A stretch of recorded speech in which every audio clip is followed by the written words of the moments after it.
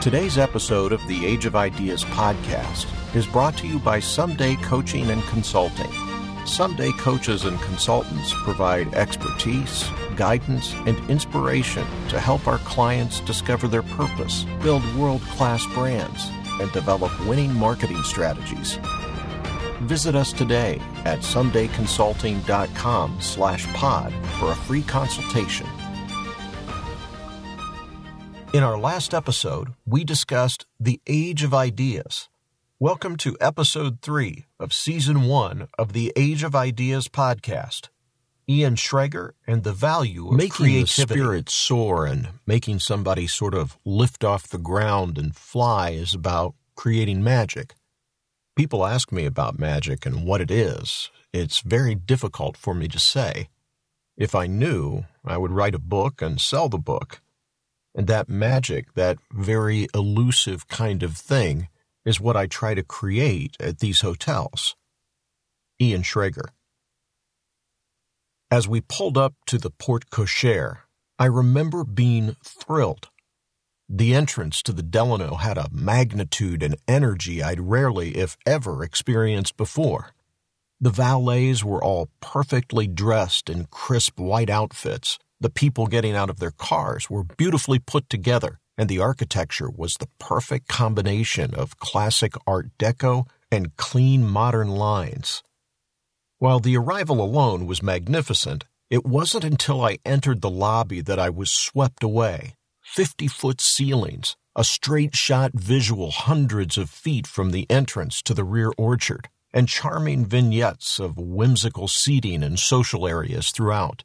The beauty was unmistakable, and the energy was so real you could almost drink it. Every step I took built on the drama of the experience. By the time I exited the lobby and stepped into the orchard, I felt changed, as if my appreciation for what the imagination could manifest had been heightened. I didn't say a word for 10 minutes after I walked outside. I just smiled, completely satisfied by what I had just consumed. While the experience was powerful, as in many meaningful moments, I wasn't fully aware of how this night would affect me. I definitely wasn't aware I would end up spending over a decade of my life involved in different ways with this company, crafting new ideas, creating even more magical experiences. What I did know, without a doubt, was that I had tasted fully realized creative potential. And once I knew it existed, how could I live without realizing my own? So I began my research at the source, Ian Schrager, the iconoclastic creator of Delano. Schrager, like Maslow, was born in Brooklyn to a working-class family. Unlike Maslow, he had a close relationship with his parents, especially with his father, Louis, who instilled in him a strong value system.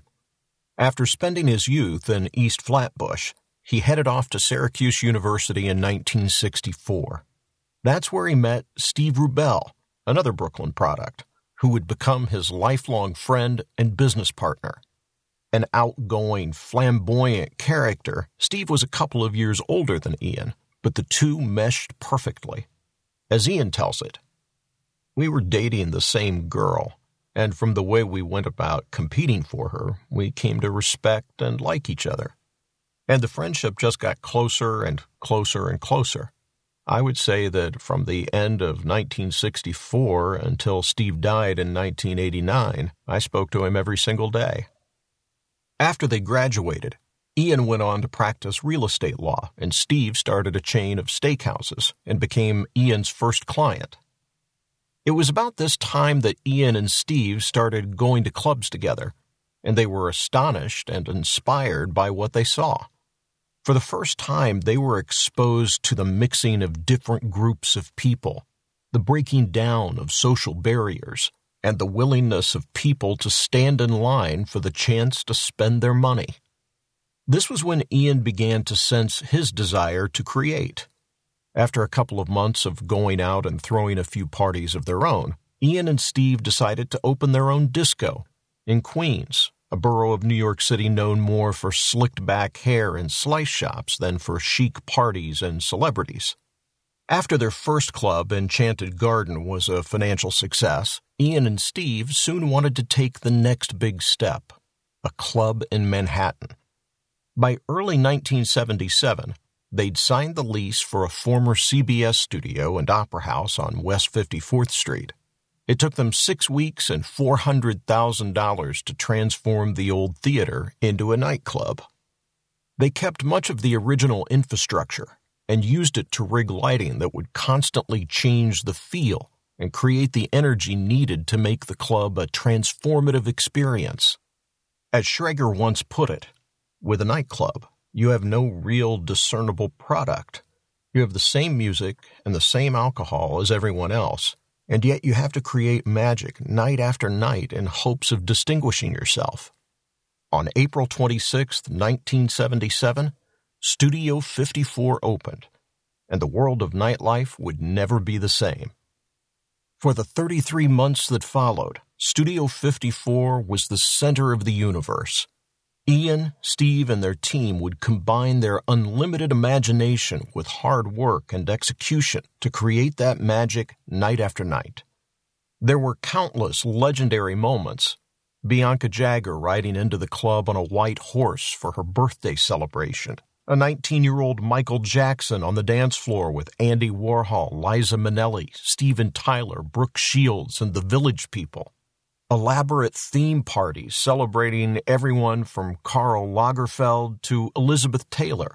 The regulars at 54 included Halston, Mick Jagger, Jerry Hall, Debbie Harry, Grace Jones, Calvin Klein, Elton John, Tina Turner, Divine, Margaret Trudeau, Francesco Scavullo, Truman Capote, Margot Hemingway, Freddie Mercury, Tommy Hilfiger, Mikhail Baryshnikov, Diana Ross, Al Pacino, Cher, Bruce Jenner, David Bowie, Iman, Salvador Dali, Diana Vreeland, John Travolta, Beverly Johnson, Lauren Hutton, Andre Leon Talley, Diane von Furstenberg, and Jacqueline Kennedy Onassis. Studio 54 was surreal. It became more than a place.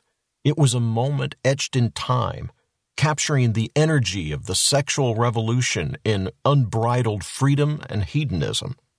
Studio 54 was the apogee of escapism. Ian and Steve weren't ready for the sudden explosion of energy and material success, and let it inflate their egos. In December 1978, Steve was quoted in a newspaper saying that Studio 54 had made $7 million in its first year of operation, and only the Mafia made more money. Shortly thereafter, the nightclub was raided, and Steve and Ian were arrested for skimming $2.5 million without paying taxes. Charged with tax evasion, obstruction of justice, and conspiracy, they were sentenced to 3.5 years in prison in a blink of an eye. They had gone from the top of the world to the lowest place they could ever imagine. After prison, Steve and Ian were motivated to regain what they'd lost. They opened another nightclub, Palladium, in Manhattan's historic Academy of Music building. Ian enlisted world-renowned Japanese architect Arata Isozaki to reimagine the space, and they made art the focal point of the experience, with installations by Jean-Michel Basquiat, Julian Schnabel, Kenny Scharf, Keith Haring, and Francisco Clemente. It was another legendary success. While Steve was passionate about recapturing the days of 54, Ian saw another club as repeating themselves. If you repeat yourself, he stated, there isn't any point. I'm always looking for something else, trying to pull a rabbit out of a hat. To him, Palladium was a stopover on the way to the duo's next big challenge, hotels. With their nightclubs, Ian and Steve had to create something out of nothing. While people love nightclubs, there's no practical need a club fulfills. Going to one is an act of desire, a want for escape or social validation. It's all emotional. On the other hand, people need hotels. They need a place to stay, so there's a practical value. Now, instead of pulling a rabbit out of the nightclub hat every night, Ian and Steve had to figure out how to reinvent the hotel experience by adding emotional elements. Hotels, Ian once said, are in certain important ways nightclubs for grown-ups. So when Steve and I went into the hotel business, where we had a real commodity that people wanted, we didn't rely on that. Our approach wasn't, well, we have a bed. Our approach was, we want to make it something magical. And they did. Ian and Steve knew there were no hotels catering to the taste and lifestyle of their clientele. It was obvious to them that the hotel business was stale with sameness. If they could infuse art and lifestyle into this segment of commerce, they would disrupt the industry. Their first hotel, Morgan's, opened in 1984, and it was a revelation. They'd hired a designer, André Poutman, who had never done a hotel before, and gave her the freedom to design the experience without any rules. Every detail was considered, from art in the rooms, one-of-a-kind photographs by Robert Mapplethorpe, to the most chic bars and restaurants and avant-garde public spaces. Steve described their new hotel by saying that if a Holiday Inn or a Marriott were like Macy's or Bloomingdale's, their new hotel was like a Madison Avenue boutique. And just like that, the boutique hotel was born. Following the success of Morgan's, Ian went on to open the Royalton and Paramount hotels, introducing the concept of lobby socializing, which made the lobby a dynamic city social center, and cheap chic, the idea of affordable luxury in a stylish environment. Next, Schrager invented the urban resort with Delano, Miami. Ironically, the hotel his parents had brought him to on their first family vacation many years before. With each hotel, he changed the perspectives of guests and the hospitality industry on what was possible. Since then, Ian has continued his groundbreaking, space-defining work with Mondrian, Los Angeles, Hudson, New York, Clift, San Francisco, and St. Martin's Lane and Sanderson in London. More recently, he launched his Edition hotel brand in partnership with Marriott, his own cheap chic brand Public Hotels, and a slew of residential real estate projects in downtown Manhattan. He has collaborated with some of the most creative designers, artists, and restaurateurs in the world, including Philippe Starck, Julian Schnabel, Herzog de Meuron, John Pawson, Jabo Puschelberg, Jean-Georges von Grichten, and many more. Travel and Leisure magazine summed it up perfectly by saying, Ian Schrager has done more to bring design to the travel experience than any other living person, single-handedly reinventing the hotel as a site of electrifying cultural significance. While many say Schrager's work is about design, it isn't. It's about ideas and experiences. Ian uses the power of his ideas to tap into what he calls the collective unconsciousness, the ethereal, elusive, and hard-to-define magic and energy. He understands the power of this intangible, emotional place and uses it to connect deeply with his customers. He knows that the way a product makes you feel is more important than how it looks. The goal is to create experiences that people will remember, to touch them in emotional and visceral ways, to lift their spirits, to assault their senses, and to wow them in tasteful ways. But just as important, Schrager understands that an amazing experience can't be created from ideas alone, knowing that good execution is just as important as a good idea, and he has consistently manifested his creative potential because he has regularly married the 4 key elements that create value in our new age: purpose, creativity, execution, and emotion. Ian Schrager creates because he has to, not because he wants to. He isn't competing against anyone except himself. As he says, it's never about the money, but instead to get people even more excited than they were the last time. And with a little help from his friend, that's how he unlocked his creative potential. Shifting perception. Brand is just a perception, and perception will match reality over time. Sometimes it will be ahead, other times it will be behind. But brand is simply a collective impression some have about a product. Elon Musk. Great ideas have the power to shift perception to create value where it didn't exist before.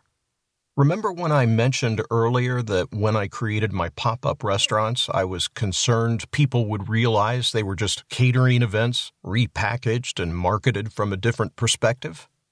Well, let's explore this phenomenon a little more.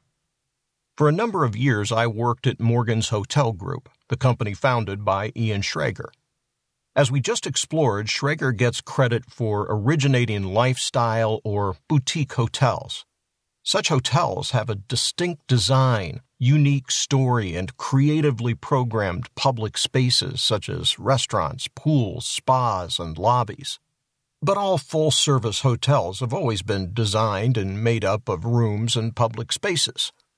What Schrager did when he developed the lifestyle hotel was apply his creativity through design, storytelling, and programming to shift the customer's perspective and produce significant value.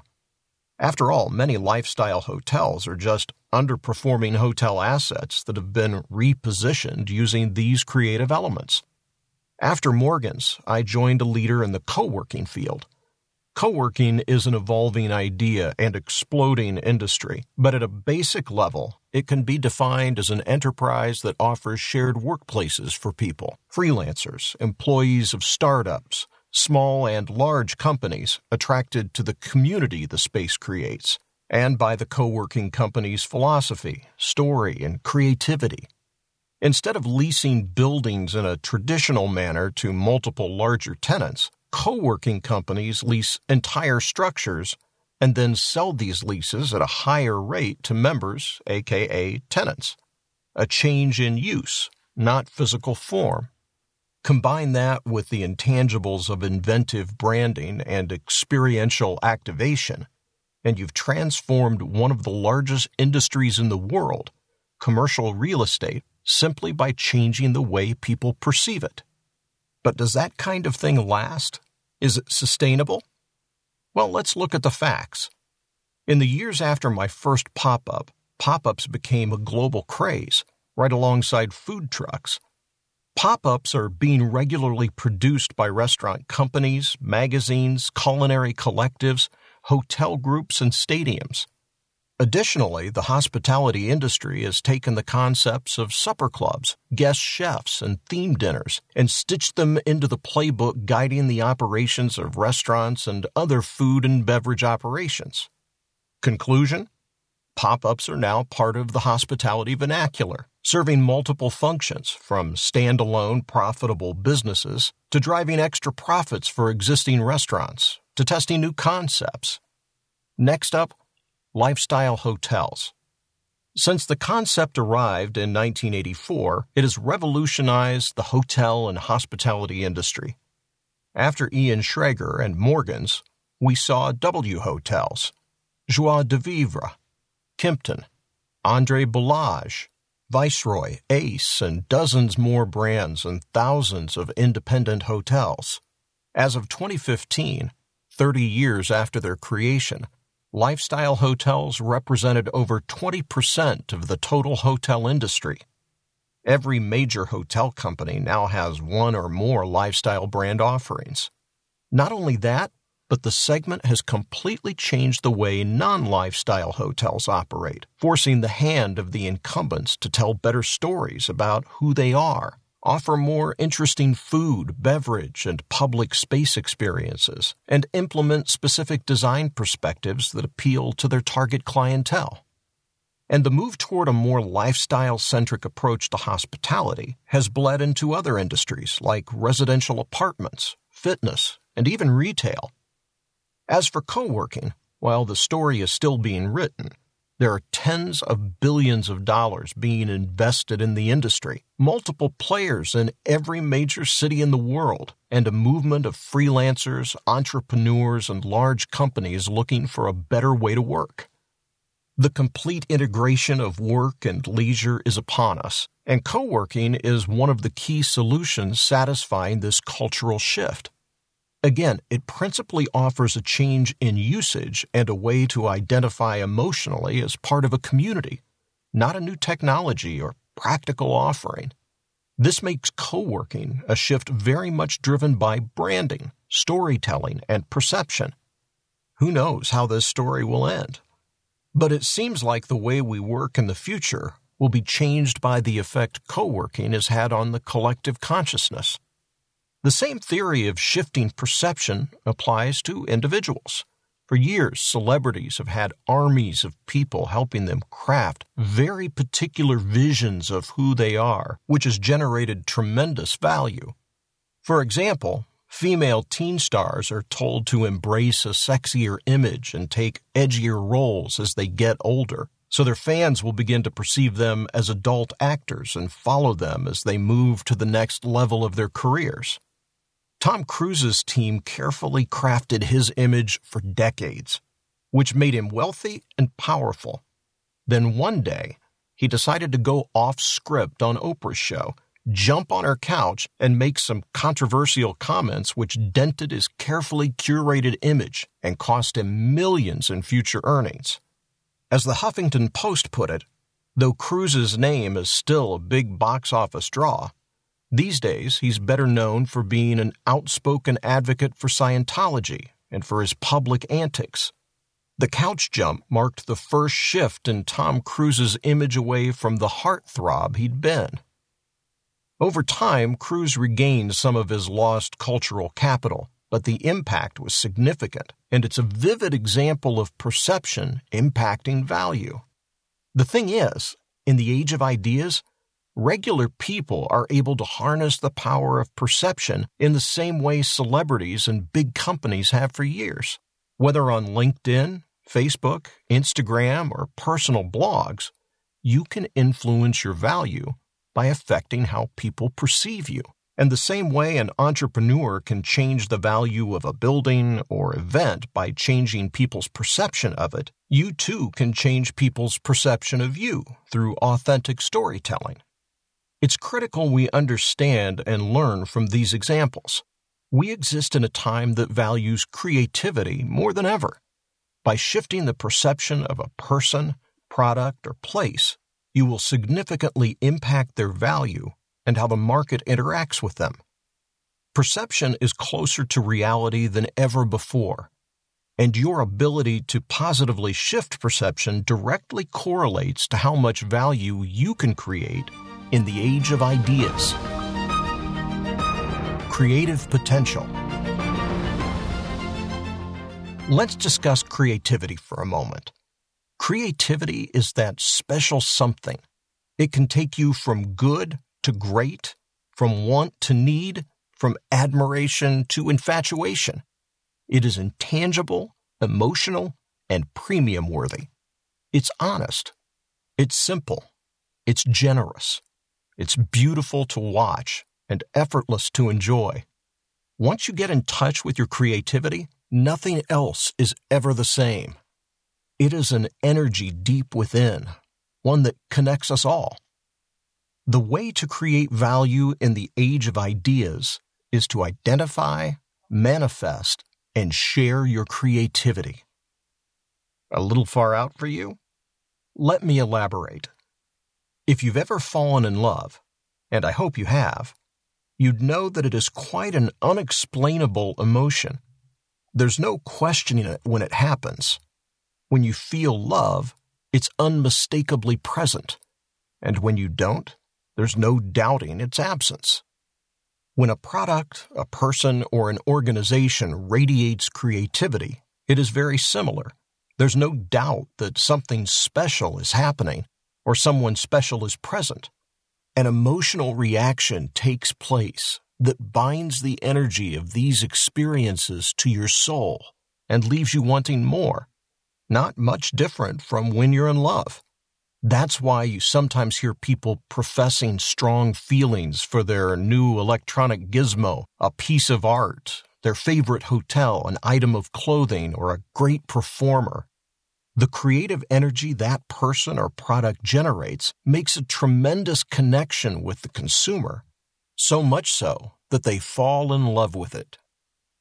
Your creative potential is fully unleashed when you manifest the highest and purest form of your purpose, what you stand for, what you believe in, and what you're best at. Creativity, like love, is entirely emotional, meaning it doesn't have a physical presence. That's what makes it so extraordinary, and yet so difficult for so many to believe in or understand. It makes a lot of very smart people uncomfortable. They have an intense desire for creativity in their lives or businesses, but they can't just purchase it like a material thing or control it like a process in a factory. To manifest your creativity, you must believe deeply in emotional elements and patiently invest in them. Once you find your creativity, it must be encouraged and enhanced, not controlled. The best of the best, the Apples, Nikes, Michael Jordans, Andy Warhols, Meryl Streeps of the world have it. They protect it, believe in it, and as long as they stay true to their essence, they'll continue to reap the benefits that come with creative thinking and living. The value of creativity. While measuring an individual or organization's creativity is difficult, there's no doubting that the presence of creativity has tremendous value. Consider the following questions. How much is a $200 Nike sneaker worth if you remove the swoosh? $20? $10? What premium would you pay for a pork bun made by David Chang? Sushi made by Nobu? Pasta made by Massimo Bottura? Why do people pay extra to stay in an Ace hotel instead of a Holiday Inn? Or fly JetBlue instead of American? Why does a cotton sweatshirt with a Supreme logo resell on the secondary market for over $500 when they sell at retail for just $125? Or at a simpler level, do Windex and Fantastic really clean better than the generic chain store versions? Do they clean 50 cents better? $1 better? The value of creativity is the difference between the branded price and the commodity price of a product, service, idea, or person. Branded price minus commodity price equals value of creativity. Let's discuss our swooshless Nike sneaker for a moment. My guess is that if you removed the branding from a pair of Nike Dunk sneakers, they would be worth no more than 25% of their retail price. That means that at least 75% of the value of a Nike sneaker is tied up in the emotional elements you can't see or touch, the intangibles. But just because you can't see them or touch them doesn't mean they aren't real. For a parallel example, let's look at Kanye West's relationship with Adidas. Kanye has little or no athletic prowess. He's a musician, a tastemaker, a hype man. Whatever you may think of Kanye, he gets people talking and has been able to use his brand to create value for his partners. And that's exactly what he did when he designed a line of sneakers for Adidas, the Yeezy Boost.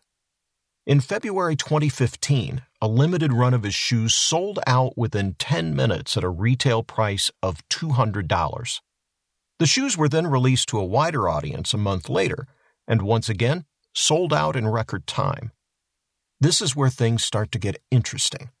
According to Complex magazine, in the following quarter, the Yeezy Boost accounted for $2.3 million in sales on eBay, 3 times the gross sales of its closest competitor, for an average price of $751 per pair. Let's generously assume it cost Adidas $50 per pair to produce and market a pair of Yeezy Boost. If that's the case, Kanye West's creativity is worth $701 per pair, and that doesn't include the halo value to the overall Adidas brand. That's the value of creativity.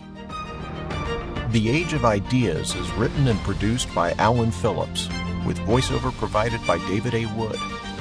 To hear more about Alan's ideas and people he digs, check out theageofideas.com/pod or visit Instagram at Age of Ideas. See you next time, and never forget, life is too short not to live your truth.